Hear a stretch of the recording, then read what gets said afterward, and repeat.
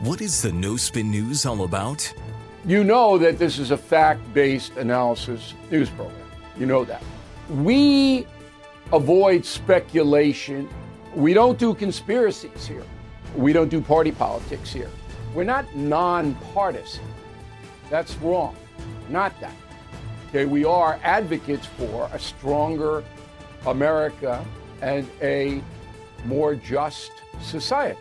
We don't believe in communism. We don't believe in socialism. We don't believe in nihilism. We don't believe in the progressive woke culture. We think it is un-American. We don't support that. So you should know what we are, and it would then crystallize what we do. Listen to the No Spin News. Subscribe to Bill O'Reilly's podcast feed wherever podcasts are available.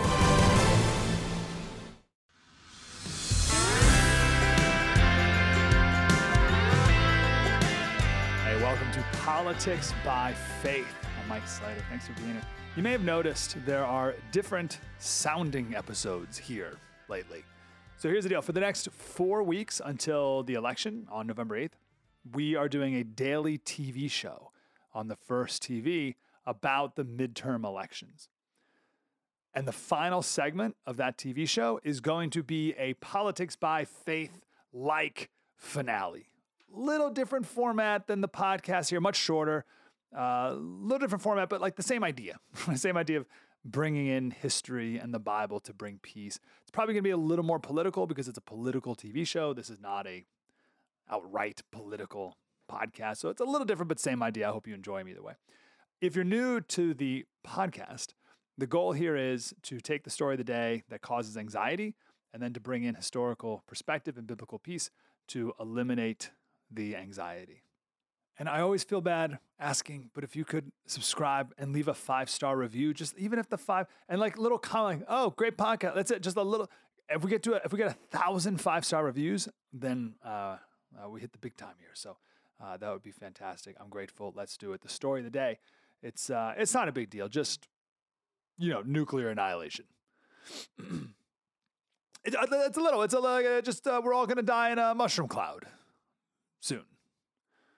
So, talking about Russia and the invasion of Ukraine and how lately it seems like, who really knows, but it seems like Russia is not winning this war in Ukraine like they thought they would, to say the least.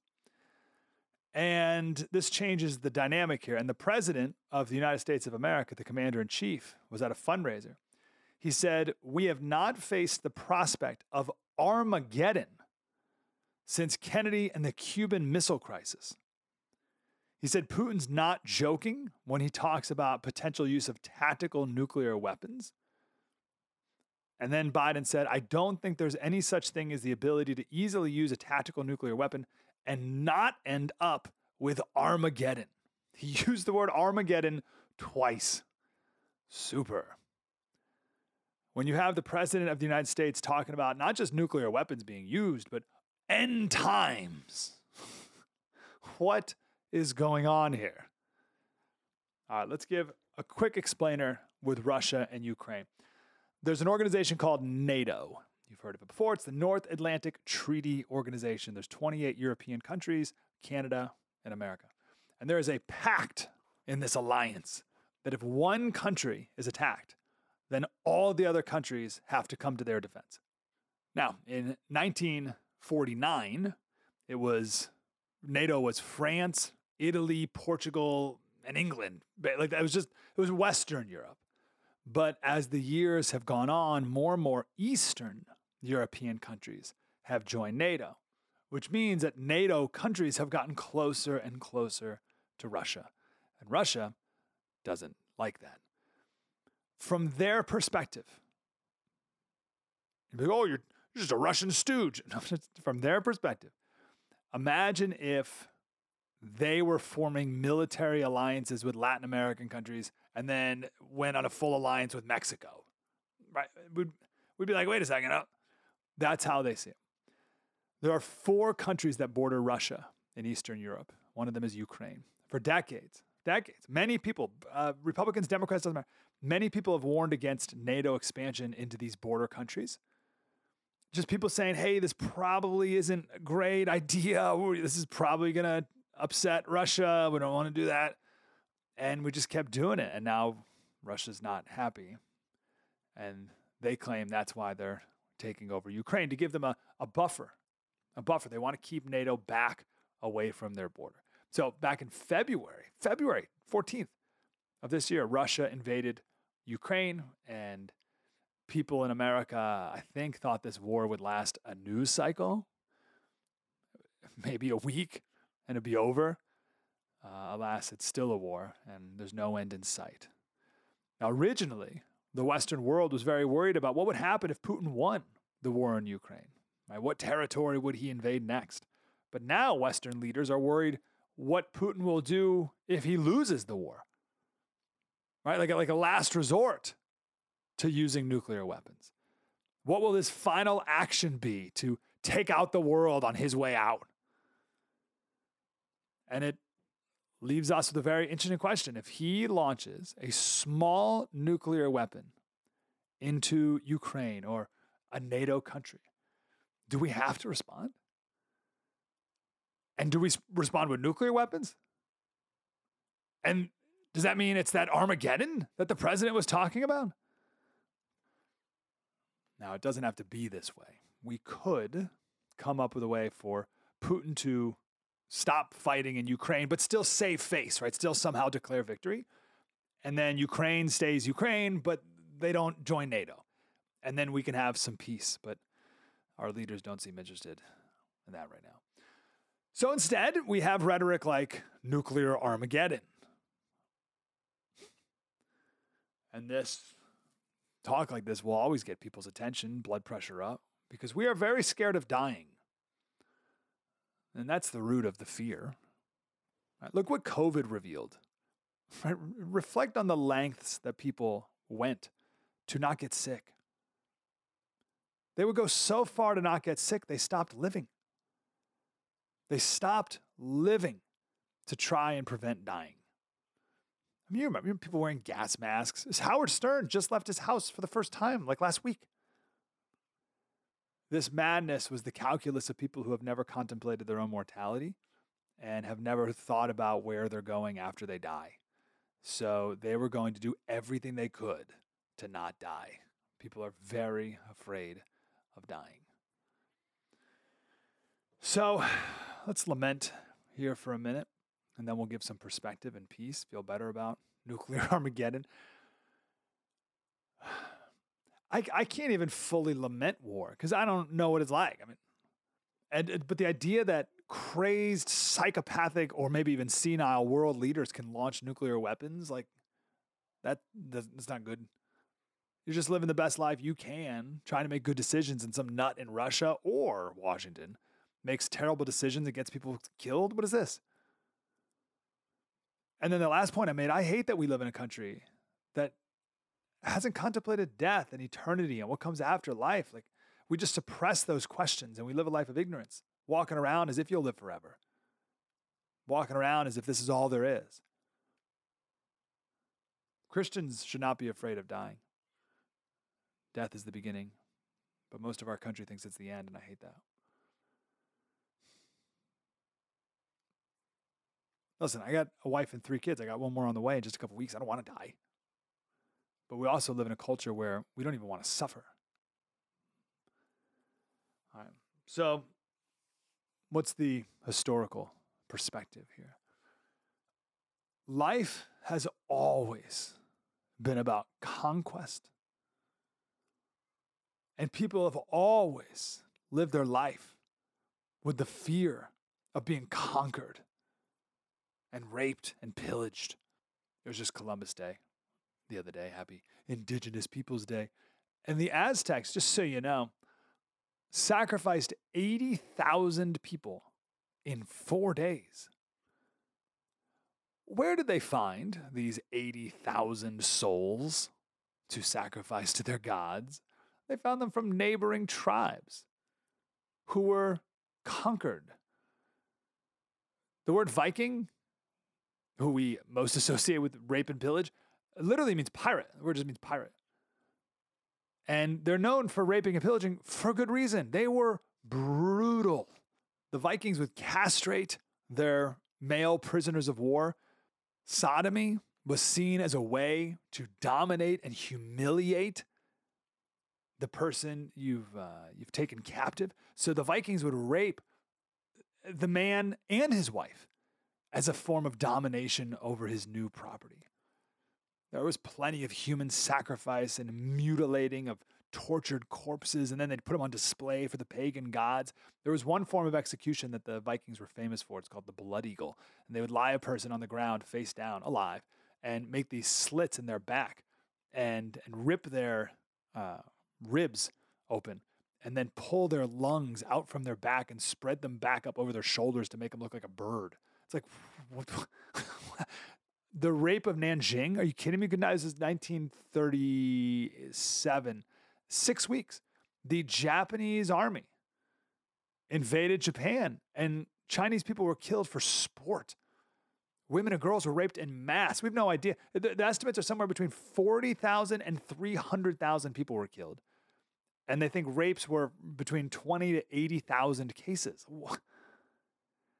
The early years of America were brutal, pure savagery from everyone. I mean, we could spend all day. There was a native tribe that ambushed 4 Dutch traders, roasted them up over a fire and ate them. Slater, these are terrible stories. Why are you doing this? I don't want to hear anymore. The Pequot War was 1636. You had natives and colonists. It was the Massachusetts Bay Colony. They fought each other. And the governor, William Bradford, he visited the battlefield after. He said those that escaped the fire were slain with the sword. Some were cut to pieces. It was a very fearful sight to see them thus frying in the fire. Horrible was the stink and scent thereof. Brutal is the point. Life was brutal. People died in horrific ways. And then just constant fear of when the next attack was coming. Maybe your life ending in the bright flash of a nuclear bomb is merciful. How about that for a perspective change? People who have died in the most horrific ways ever, all around the world for all time, would have pleaded for a nuclear weapon to just end it already. The media has systematically lied to you. The Hunter Biden laptop story, the origin of COVID-19, the Trump-Russia collusion hoax, or how your money's being spent in Ukraine. Enough already with the lies. No more lies, hard truths only. That's what the Truth Podcast is all about. It's not standard conservative talking points. If you want that, go somewhere else. But if you want the hard truth delivered to you in a way that challenges you and will challenge me intellectually, you're not going to find anything like this on the internet. Subscribe, download now, The Truth. All right. That was heavy, Slater. I get it. Perspective. Okay, all right. Things were bad, all right? Where's the peace? I like leaning into the brutality of human history. It makes me feel better about the moment. So, all right, let's get some peace. All right, I came across this city, Laish. Laish. Laish. This is back in the book of Judges. So this is 8th century BC or so. And the people of Dan wanted some more land. So 5 spies went out to find some land, and they came across this city of Laish. So let me read from Judges 18:7. Here it is. So the 5 men went out to the town of Laish, where they noticed the people living carefree lives. They were peaceful and secure. The people were also wealthy because their land was very fertile. And they lived a great distance from Sidon and had no allies nearby. So the 5 spies go back to camp and report and said, we found a beautiful valley, but with unsuspecting people there. Skip ahead to verse 27. So then the military came by. They came to Laish, to a people quiet and unsuspecting, and struck them with the edge of the sword and burned the city with fire. And there was no deliverer because it was far from Sidon, and they had no dealings with anyone. And that was the end of the city of Laish. That's it. That's it. It gets like 5 sentences. I love the idea that a city just gets a couple sentences, and there's like empires in the Bible that get a passing mention. Makes me think about America, where we fit in the timetable of it all. But what on earth can we learn from this, Slater? Jeez. I fear that too many people think that we, America, are unbeatable. We've always been number one. We're destined to be number one forever. We're safe. We're secure. We're an ocean away. We're prosperous. No one can take us out. We're undefeated in both world wars, both 1 and 2. Come on. We got nothing to worry about over here. We're just like Laish. They lived carefree lives. Well, I wonder what they were watching on Netflix. The Hebrew word there, batach, it means carelessly. But it also means safety. So the connotation here is it's a false safety. It's a false safety. It was the carelessness to their safety. It wasn't really safe at all. They had everything they wanted. They didn't trade with other people. Right? They didn't need to. They had everything. They weren't enterprising.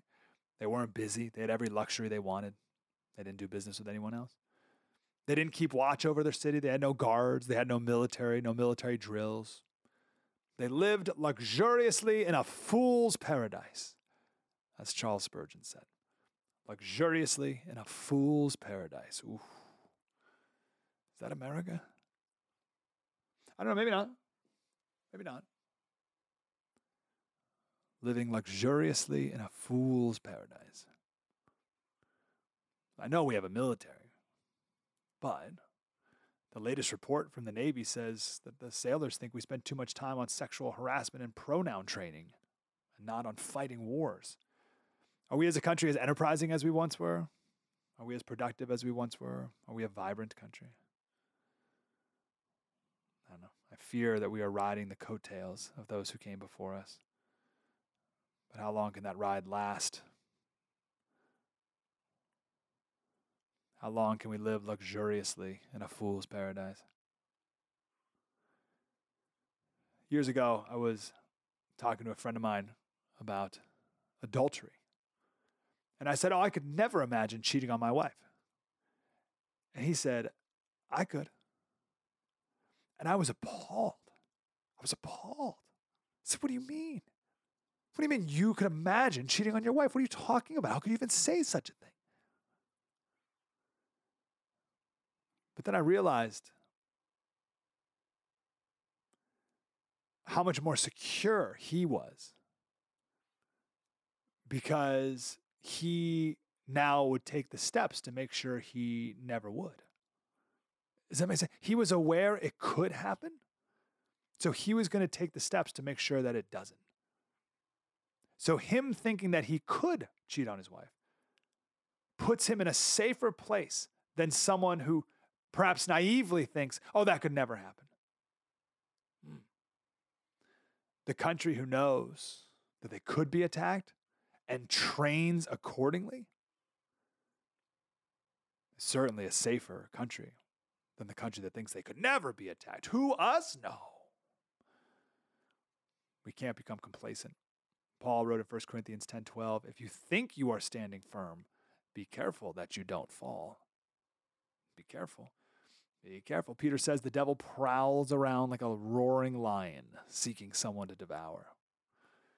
And also, don't do it alone, right? Like Laish, right? There was no one to help them.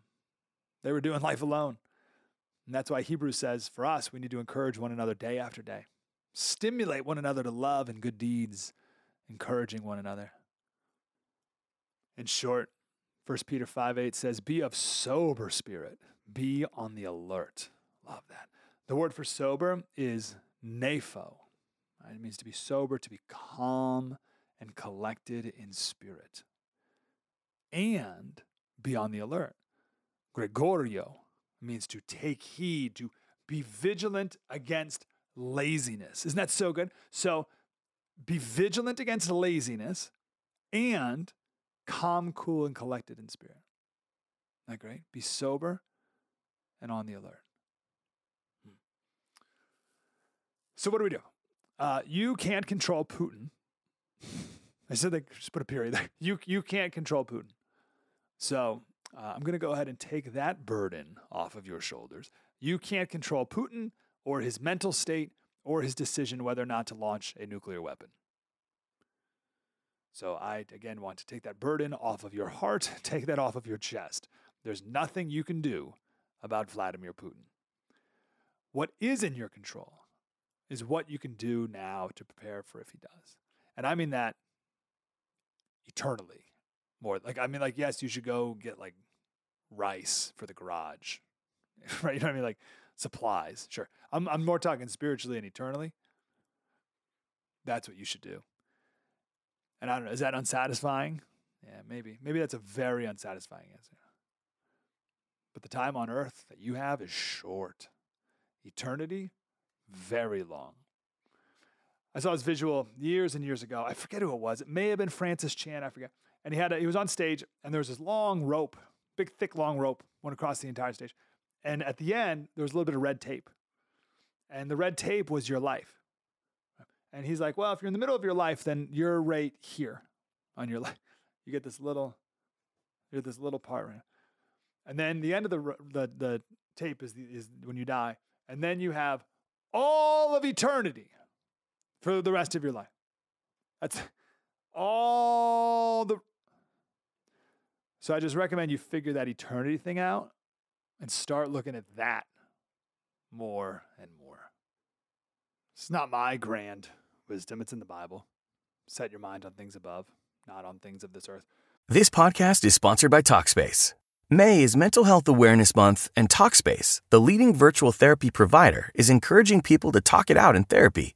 By talking or texting with a supportive, licensed therapist at Talkspace, you'll gain insights, discover truths, and experience breakthroughs that will improve how you live and how you feel. With Talkspace, just answer a few questions online, and you'll be matched with a therapist. And because you'll meet your therapist online, you don't have to take time off work or arrange childcare. You'll meet on your schedule, whenever you feel most at ease. Plus, Talkspace works with most major insurers, and most insured members only pay a $25 copay or less. No insurance? No problem. If you want to make progress toward a mentally healthier place, Talkspace is here for you. Now get $80 off your first month with promo code SPACE80 when you go to Talkspace.com. Match with a licensed therapist today at Talkspace.com. Save $80 with code SPACE80 at Talkspace.com. Real quick story. Richard Baxter, he was a 17th century pastor. He was a physical mess. Everything about him was falling apart always. And he was 35 years old. He was on his deathbed. And he began this practice that he would do for another 40 years. And the habit was to spend 30 minutes a day thinking about the glories of heaven. And he wrote a book called The Saints' Everlasting Rest, which is all his writings about this. And he has this line here, which has taken me a long time to figure out, and I haven't fully figured it out yet. But he says, if you want to be light and heat, why are you not spending more time in the sunshine?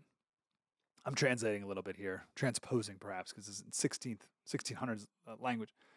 He says, if you're not doing this, if you're not spending more time in the sunshine, then your soul is a lamp not lighted, and your duty is sacrifice without a fire.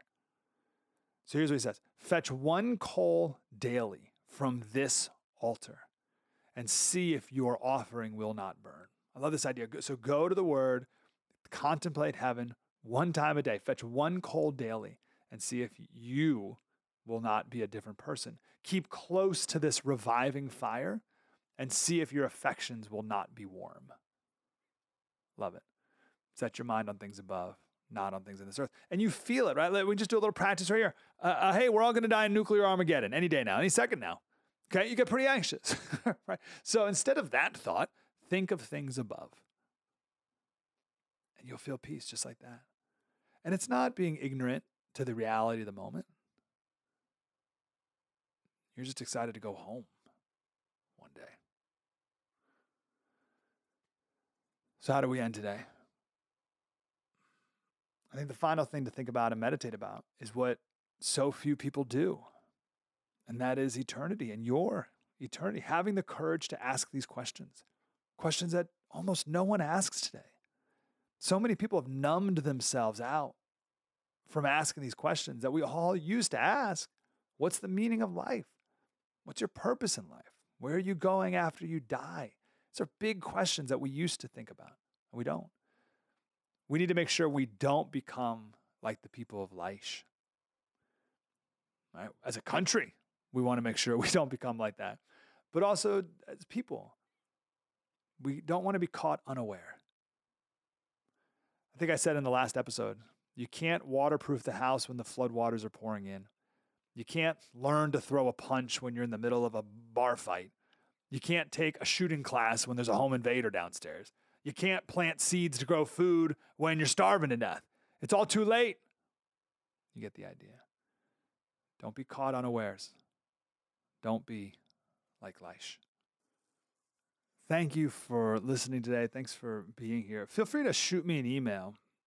I'm really curious what's causing you anxiety in the news, and I would love to address it here. SlaterRadio@gmail.com. Slater Radio. Also, any constructive criticism you have, I'll take it. Listen, if you've made it through this entire episode, we're friends. That's good, right? I know you have a good heart and best of intentions, right? So feel free to send me any constructive criticism, and I will take it in the nicest way that you intend it to be. But any news story you want, let's give it the politics by faith treatment. Let me know, slaterradio@gmail.com. And please also leave a 5-star review, short little comment. We got to get to 1,000 reviews. So I would really appreciate that as well. This is Politics by Faith with Mike Slater. Have a great night.